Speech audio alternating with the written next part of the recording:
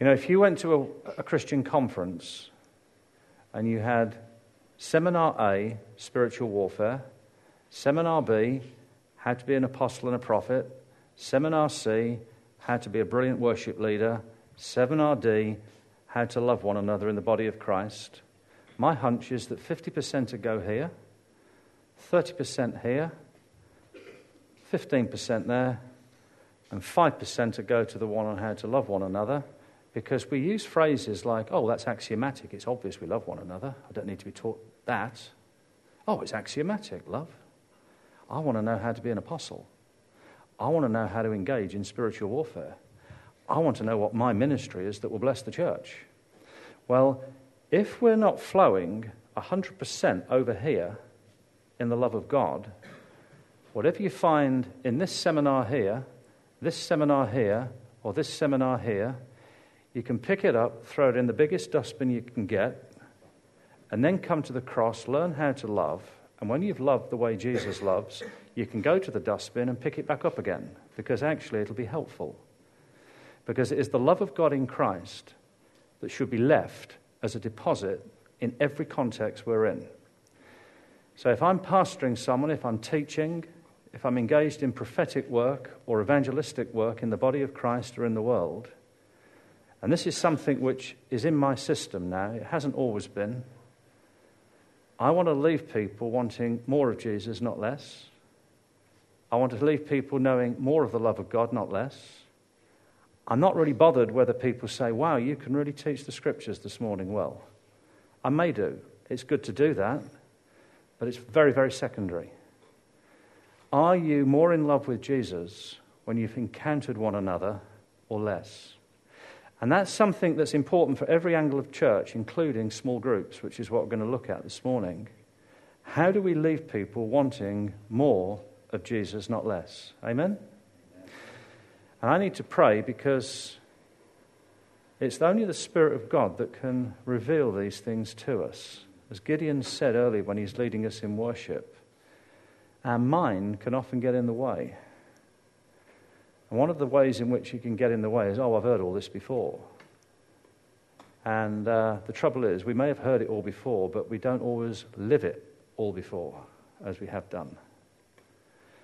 And Father, I pray, Father, for fresh grace on a message that many of us have heard so many times, on a subject that so much has been written on. Father, there's 101 opinions in this room alone on how small groups should function. Help me to be true to the biblical pattern and the revelation of Jesus in the scriptures that you've given me. In Jesus' name, amen. If you put the Oxbow Lake picture back up first, Joe, I just want to look at this very briefly. And I want to read, just leave that on, I just want to read the verse that we're going to look at, because it's Acts 1 verse 8. And people who say, what is the vision of King's Church? Well, Acts 1:8 is our vision. It's actually to know God and to make him known. How do we do that? Acts 1:8, and this is what it is. But you shall receive power when the Holy Spirit has come upon you, and you shall be witnesses to me in Jerusalem and in all Judea and Samaria and to the end of the earth. And at Pentecost, the Holy Spirit fell on the church. There was a fulfillment of Pentecost. There was a reversal of Babel. A river of life and power flowed out of the church at Pentecost. And it was like, you don't see it here, this is the River Severn. It's a very strong river. It's a river that blessed Jerusalem, Samaria, Judea, and the ends of the age. And we'll look at how that happened very shortly. And in total contrast to this here, this little Oxbow Lake that's cut out, when the river at some point would have just, rather than going round here like this in a big loop, would have just cut through and it would have been cut off. Now, this Oxbow Lake picture, 3.5 years ago, had a very clear prophetic word for a leader who I respect in this nation, and this leader is a very significant man. This isn't a pastor of a local church like this. He's a very good friend. But I felt that he and his wife were in danger of becoming an oxbow lake. And because they were teachers and significant apostolic leaders, people would be following what they were teaching. And what they were teaching in a nutshell is this. And I've said this to them, so I've got a clear conscience if they hear this. You don't know who they are. And don't try and second guess who they are. I said, you are a very deep oxbow lake. You can break away from the church and set up something on your own in your own house. And the level and depth to which God has resourced you will mean that you will still go to the grave with a significant depth of grace in him because you're a very deep oxbow lake. Alan Baker knows who I'm talking about. He's probably the only one. But I said there are people who have not got the depth that you've got, who will try and follow this example. And they will dry up very quickly. And it's called deconstruction. It's where people say, well, we don't need the church anymore because the church is full of empire, it's full of power, and there's a lot of stuff that's true in that. We don't need to be church gathered. We just need to relate to one another in social media, relate to one another in a region, have a home where we have a meal together. And it all sounds very, very, very good until you open up the scriptures, until you start sitting under the feet of other men like Tim Keller and Don Carson. I don't know them, but you read their books and you get into their theology. And then you read people like, Eugene Peterson, Roger Forster and others, and you think there's something not right about this model. Because if it is that well established, why is it great men of God have written gracious, loving books and articles suggesting these oxbow lakes where you just do it yourself on your own are dangerous? And I say that because when the early church was born, it was a visible movement, a visible family. There was a togetherness, there was a diversity and unity. Diversity and unity isn't people breaking off from the stream and just doing their own thing. A diversity and unity is a little bit like the Amazon basin. If you've got an aerial shot of the Amazon basin, you've got this great river Amazon and all these tributaries flowing from it. And there's a lovely diversity in our unity, but we are connected to the main flow of life that is the body of Christ, that is the Holy Spirit poured out at Pentecost, that is the river that Ezekiel spoke about, that is ankle, knee, into the point where you end up swimming in this river. And when the Holy Spirit was poured out on the church in Acts, and this is a very brief 2-minute summary before we look at it in more detail, it was through homes and churches, meeting in homes, that the gospel spread through the Roman Empire. And so you will have letters to the church that meet in Chloe's house, in the house of Stephanus, in the house of Priscilla and Aquila. And the church was a house church movement. There weren't buildings. You couldn't have buildings for one big reason. If you're saying Jesus is Lord, the Roman Empire is saying Caesar's Lord. Jesus is Kyrios, Caesar's Kyrios. Jesus is Lord, Caesar's Lord. If Caesar's Lord, Jesus can't be. So we are not having this cult, this way, this behavior that is coming out of Judaism being established. It's certainly not going to have big prominence in big temples because it will challenge Caesar is Lord. And what they did, they met in homes. You read the book of Acts, and they kept meeting, they kept praying, they prayed for boldness, because they got a vision to be witnesses in Jerusalem, Judea, Samaria, the ends of the earth. Their cell groups, their house churches, their house movements were fueled by this vision of a risen Christ who'd poured out a Spirit on Pentecost of the Holy Spirit, baptizing the church, who'd given them a vision that I am with you even to the ends of the age. He that is in you is greater than he that is in the world. No Caesar is greater than Jesus as Lord. Every Caesar will bow, every kingdom will bow, every name will bow and acknowledge that Jesus is Lord. Go, I'm with you. And as you read through the book of Acts and as you read through church history, there is a radical church history in the first 400 years of the church. First 300 plus years, up until the conversion of an emperor called Constantine. And up until Constantine's conversion, the church met in homes. Houses were shaken in prayer. The gospel broke out of Jerusalem. It spread into Samaria. It broke out into Asia Minor. Thomas and a number of other disciples went and established the Nestorian church over in India and beyond. Europe became part of the great mission field. Paul went to Rome, planted a gospel church there. Or rather, it was already there, but he established what was already there. It was magnificent, and it was fueled by boiler rooms of prayer, homes, houses, where people met. You can read it, Acts 2:42. It's a great little window. They devoted themselves to the apostles' teaching, to the breaking of bread, to prayer, and to the fellowship. They were the four wheels of the car that vehicled the gospel through homes, through little groups, just meeting together, who refused to acknowledge that Caesar was Lord.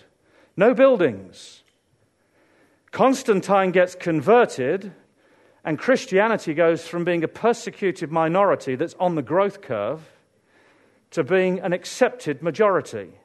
Buildings become more important, robes and sacraments become more important. And in the end, the church actually contracts a little bit by comparison to what it had done in the first 400 years. And there's always been, and always will be, since that conversion of Constantine, two streams of Christianity. There's institutional stuff and inspirational. And the institutional stuff is all about robes and ceremonies, cardinals, popes and stuff. Nothing wrong if that's inspired. But there's always been an inspirational flow that's taken the book of Acts seriously. The Quakers. Why were they called Quakers? They were called Quakers because George Fox and his early Quakers, when the Holy Spirit fell on them, they trembled. And it wasn't having a goosebump moment singing your favourite Tim Hughes song. The Holy Spirit fell on them, and they knew that the Spirit of God was real and that the gospel was real. And actually, that's why they were called Quakers. They trembled in the presence of God. There was another movement called the Moravian movement that was started in what we would now call East Germany. And it was a prayer movement. 24/7's nothing new about 24/7. The Moravian prayer movement started, I think it was in 1727. And for over 100 years in Count Zinzendorf's castle, there was a prayer meeting that prayed every day, 24/7, 24/7, 24/7. Out of that prayer movement came the birthing and the conversions of men like John and Charles Wesley. Out of that came the Methodist movements that radicalized Britain when France was going under revolution at the same time. Now, these were houses, homes, estates. These weren't big buildings. These were homes that had caught a vision. Acts 1:8. Wow, if we pray, devote ourselves to one another, if we live out the apostolic teachings of Jesus, we can turn the world inside out. We can turn Lordswood inside out. We can turn Southampton inside out. The reason I'm saying this, and we're now going to look at it in a little bit more, is when we come to small groups, I don't want our small groups to be a little oxbow lake that just dries up after a while. We've got to be connected to something far bigger in terms of flow, history, and destiny. I've been in church leadership for years now, and there's a lot of recycled cell groups, house groups, life groups, together groups, you name it. I spoke to John Griffiths, a very good friend of mine, the other day and said, John, how do you do cell groups and get them to last and be vibrant for more than 18 months? And he said, you're doing well if they go for 18 months. It's the biggest difficulty most pastors face because there's only so much you can go in one cycle of hearing the same things, praying about the same things. There's got to be more to cell groups than that. Now, I know there's a lot of cell groups that have got more than that, so I'm only giving one particular side. Now, how did they get the gospel out to inspire and break through and do all the things they did in Acts? If you want to put up the acetates now, Joe, if you put the first one up. Acts 1:8, You'll receive power when the Holy Spirit comes upon you to be my witnesses in Jerusalem, Judea, Samaria, the ends of the earth. How it was fueled was a church being built on the fivefold ministries: apostle, prophet, teacher, evangelist, and pastor. You're not going to get all of those in a small group, certainly not. But it's why small groups need to be connected to the river. Because in a river, you will get those 5 gifts. If they're not in a local church like this, they'll be part of a bigger church, city church, or movement that you're part of. And why we need these is these. If we think cell groups are just evangelistic groups, oh yeah, just evangelism, that's the only thing we should be doing when we meet together. Your group dynamics are shaped just by 20% of the equipping gift. Or we think, no, when groups meet together, we're just pastoral. We need to pastor one another and care for. And all these are important. But if that's the only thing we're doing, it's, again, only 20% of the fivefold gift. Or if when we meet together, the only thing we should be doing is teaching one another and studying the Scriptures. Nothing wrong with that either. But again, it's only 20% of the fivefold gifts. We need all 5 gifts shaping the culture of the church, the river that we're in, and that then reflects how we outwork our faith and discipleship together in small groups, whether it's structured or non-structured small groups. The umbrella of the fivefold ministries. And why we need all 5, why I mentioned my friend earlier, is there are 2 things that there are 2 places you can go and see this word blow in the Scriptures. One is in John 3, where it says, anyone born of the Holy Spirit is like the wind that is blowing. You don't know where it's come from or where it's going. The other is Ephesians 4, where it talks about how people can be infants in the church, tossed and blown about by every wind of doctrine that people teach. Now, why we need fivefold ministries is so that each of the gifts regulate each other, and you get a complete counsel of what it means to be a disciple of Jesus Christ. A wind of doctrine is when you get one thing said that's overemphasized at the expense of other equally important truths. So one of the things that's expressed in certain movements is the importance of the Father heart of God. And I fully agree with the Father heart of God. But there are certain churches and movements, their understanding of the Father heart of God is more to do with Sabellianism, which is a cult in the past. It's actually not actually authentic. It's not Trinitarian. And when I hear people talk about the Father heart of God, I'm thinking we worship a Trinity. Where's the Son? Where's the Holy Spirit? You can't just cut off the Father, relegate the Son and the Spirit to the paragraph over here, and just sing out la-la songs to the Father. That is not Father heart of God worship. That's why I love these songs some of you brought this morning, Gideon, that are Trinitarian. We worship the Father through the Son, and we know the Son because there's been a regeneration that's taken place in the Holy Spirit. We worship Father, Son, and Holy Spirit, and the Father heart of God is revealed to us through the Son.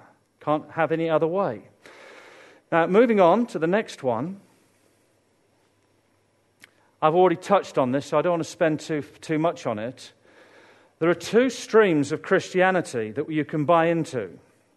One of them is institutional, one of them is inspirational.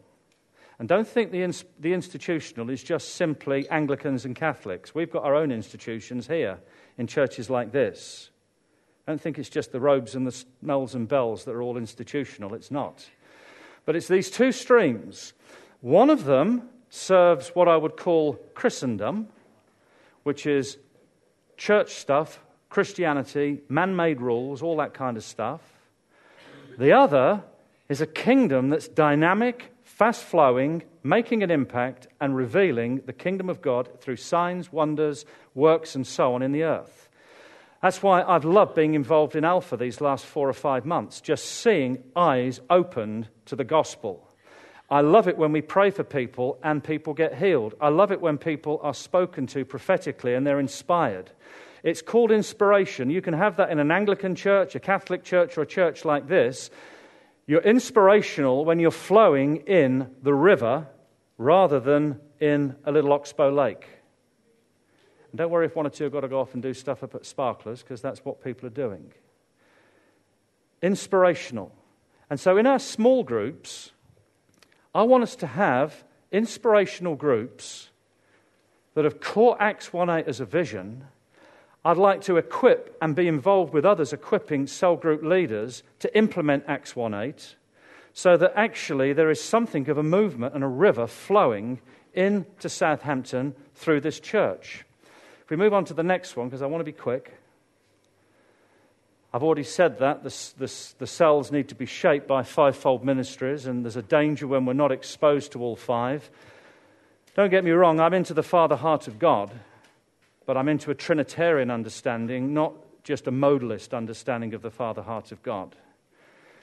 And why we need to have all five, it's great having Alpha, and that's shaped primarily by evangelistic gifts, but it's not long, if you're doing the right things, that you get a few people coming along, they get converted, and suddenly you need beta groups. Let's pray for Simon and Claire. They're leading a beta group this week. It starts on Tuesday. And the beta group is more of a pastoral ministry, complementing what you've already done in an evangelistic ministry called Alpha. And there will be other groups that will emerge in this church where people think, well, I'd like to get into a bit deeper theology than what we get on a Sunday morning. Well, some of us are quite up for that if you want it. And some of us may think, well, we want a bit more prophetic stuff. Well, I'm up for that as well. And so are others. But it has to have an order to it as well. It has to have something of a structure that we can actually say, well, I know where to go to get this. I know where to go to get an Alpha course. I know where to go to get a Beta course. I know where to go to a prayer meeting. I know where to go to get X, Y, Z. Next one, Joe. I think the important thing about any group is that it's built on mutual relationship. Again, a good friend of mine, he's not alive now, but he said one of the dangers that the house church went into with small groups is that it became a means and a mechanism for leaders to control what people were thinking and doing. And so you would have leaders of churches appointing cell group leaders that would just repeat what the main leader wanted everyone to hear. And a lot of people kicked against that. That's why this wind of doctrine, and is a wind of doctrine, called deconstruction, came about. It's not the only reason, but one of the reasons it came in. People kicked against being told what to believe and what to do from the main leaders via small group leaders. I must admit that's one of the reasons why I've probably neglected small groups, because I hate the thought of anyone being controlled by a group of people where you've got a pope and a few little cardinals in a church telling everybody what to believe. But that happens, and there is a danger of that. But we are relationally, we need to be our brother's keeper. It's important that we know what is going on in one another's lives. It's important. You can't know what's going on in my life unless you see my flesh and blood. I don't mind being told or being kept up to date by people through emails or texts, but there's something about looking at the white of someone's eyes to see their joy or to see their pain and to identify with that joy or pain. There is something about contact that is important. You know, there'd be something wrong in my marriage if the only time I spoke to Fiona was via text and email. There'd be something very wrong. You know, it'd be okay on a Monday morning if Fiona left a note saying, when you come home tonight, I won't be in, but there's sausages in the freezer, you can cook them in the microwave, and I'll see you tomorrow morning when we wake up. I could get away with that for a day. If on the Tuesday it was same note, there's a spaghetti bolognese that are cooked that you can defrost and put in the microwave, eat it. I'll be there on Wednesday morning because I'm seeing my mates tonight. I'd be thinking, oh dear. On the Wednesday, if I woke up and it was another note, Simon, I'm going over to see my mum today. I won't be back till tomorrow. There's a bowl of soup and a piece. I'd be thinking, well, I can cook for myself. I'm a better cook than you, Fiona, in some way. Maybe I'm not. Bit of a... She wouldn't mind me saying that. Those of you who have meals with us, you can check it out with Fiona when you see her, definitely. And if I'm wrong, you can either stone me or forgive me accordingly. But there'd be something wrong. Then when you get to the weekend, it's, I've got something planned. Oh, sorry, Simon, I'm off again. I've got a women's weekend and I'm going over there with some friends. Now, if that was the way we related, I know it's a bit extreme. in the end, you'd have no marriage. You wouldn't have a relationship. And we can't do that in marriage. Well, I don't think we can do that in church. I like seeing faces. I like being around people. I don't like being on my own. I like it when I see friends who I think, wow, you're not the same person that you were. Wow, you've really changed. It's fantastic the way you took initiative then. It's brilliant the way this marriage has flourished. I find that really inspiring, and I find it inspiring because it triggers faith that God's here, He's doing something. It's nice to get a text and a card and an email. Don't get me wrong, there's nothing wrong with that. They can be very powerful. But it's equally helpful to have face-to-face contact. We are wanting to be relationally our brother's keeper. Now, I put down here, I've already touched on this, but it might be worth reading it, Proverbs 27, verse 8. The danger of radical individualism. This is where the Oxbow Lake comes in. Proverbs 27:8 says this. I don't want to misquote it. Like a bird that wanders from its nest is a man who wanders from his place. Now, for all those of you who like bird watching, put your ears to your head now so you don't hear these stories. Those of you who like birds. Those of you who like cats, well, you can open your ears and listen to this one. When you get a bird straying from its nest, and a bird that may not be able to fly because it's got a damaged wing, and many people in the body of Christ are like damaged birds, they can't fly, and they go away from the nest, and what drives them from the nest can sometimes be fear, rejection, pain, all those kind of things, but they're damaged, they can't fly, and you think you are very vulnerable to a stray cat here, you're very vulnerable. And you see these birds hopping, and you think, there's nothing I can do. I can't pick this up and put it in a box and take it down to the RSPCA because I'm frightened of picking up animals. I don't like picking up birds and stuff. It's true, I don't like picking up animals. Our next-door neighbour had a guinea pig that got into our garden, and it got into the sewer pipe. And I had an opportunity to save it by just grabbing it and taking it out. While Kim was watching, I was thinking, I can't touch animals. And I was watching this guinea pig go to it was awful. It was awful. And it's because I felt, I can't touch, I can't do it. I couldn't do it. But if you watch this bird hopping along with a broken wing or a broken leg, and it's an illustration of many of us, when we came to Christ and still are in Christ, have got broken wings and broken legs, metaphorically speaking. We hop away from the church, we hop away from the nest that can actually protect us most, partly because we fear rejection, partly because we're insecure or whatever, or partly because we've been hurt by leaders who've controlled and all that. But in the end, there's a cat that will come and take the bird out. And in spiritual terms, there are ferocious wolves out there. There are people that will take you out. We need one another.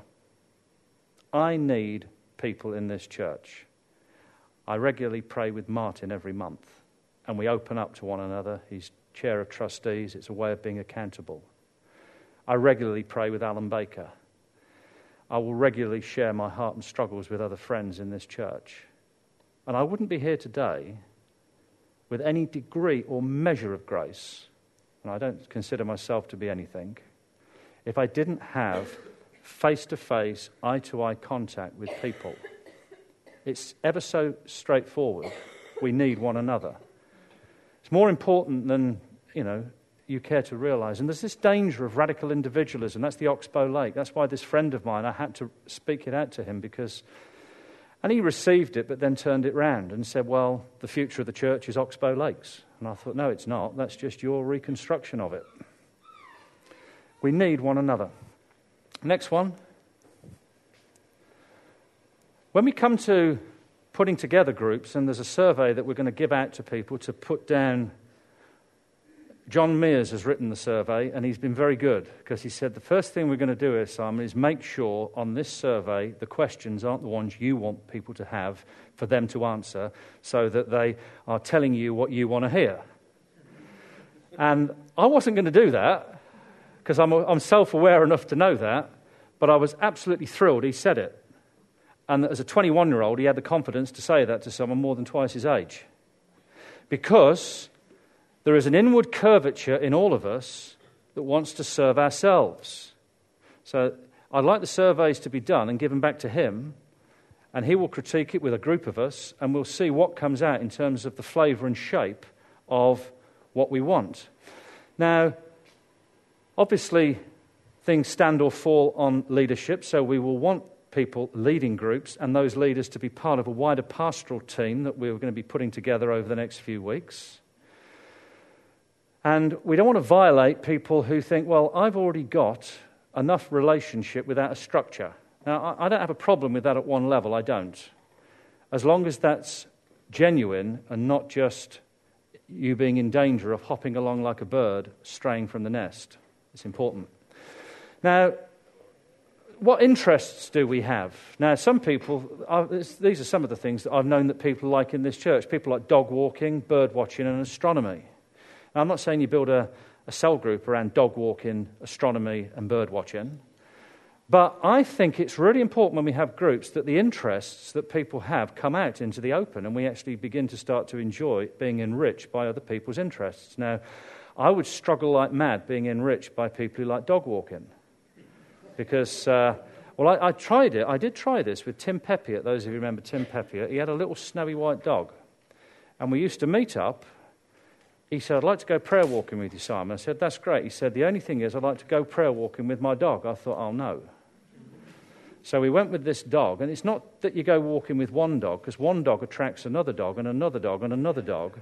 And you've always got someone who's got a dog not on a lead that is ferocious, murdy and dirty. And they like to jump up, and they always say, oh, no, they don't bite. And you think, they do. But actually, confession time, for me, the bite's actually worse than the dirt.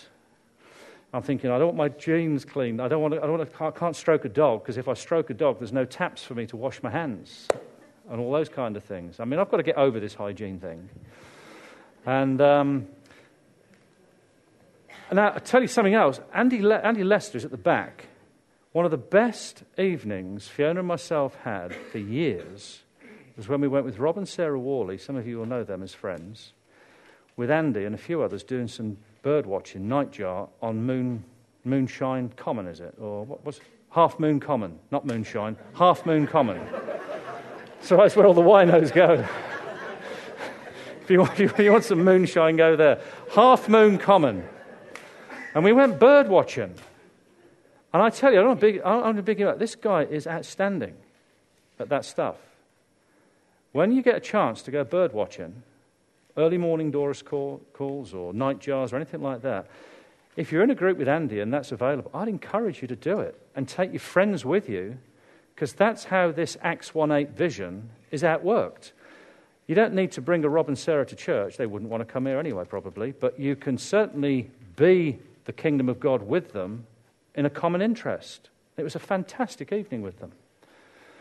Then you've got astronomy. And what interests do we have? So when we're meeting together as groups, what are people's interests? Not everybody likes to study a Bible.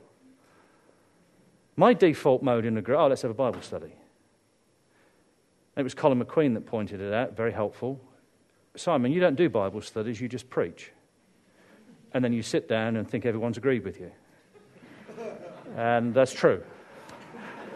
So don't come to me for Bible study, because with me it's too much of this and not enough of that in terms of listening to what really people want to hear. Do you understand?